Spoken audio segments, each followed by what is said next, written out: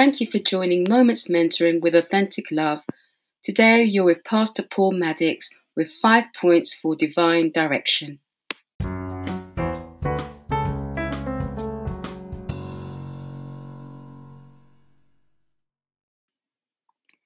I love the Lord because he out-heard my voice and my supplication.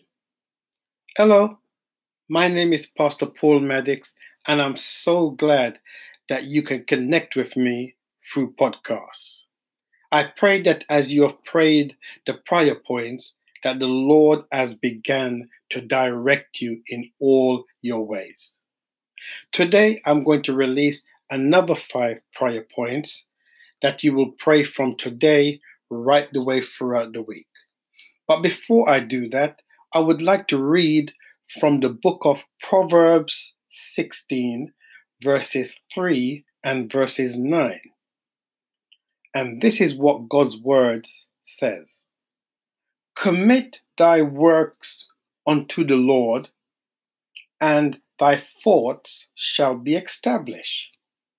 Verse 9 says, a man's heart deviseth his ways, but the Lord directs his steps.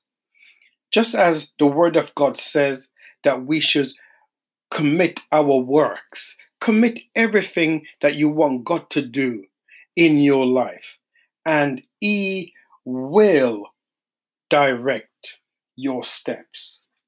And with that in mind, I would like to give you 5 prayer points. Part 2 on divine direction. Prayer point number 1. Pray that your steps will lead only to peace and joy in the Holy Ghost. Prayer point number 2. Commit your ways to the Lord and pray for the anointing to walk in purity. Prayer point number 3. Pray for the wisdom and insight in making major and minor decisions. Prayer point number 4. Ask the Lord to teach you his winning ways so that you do not walk in your own counsel. And prayer point number 5.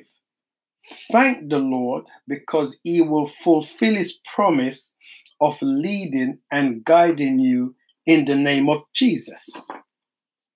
Once you have prayed those prayer points, I want you to round it up by confessing these words. And today's confession is as follows.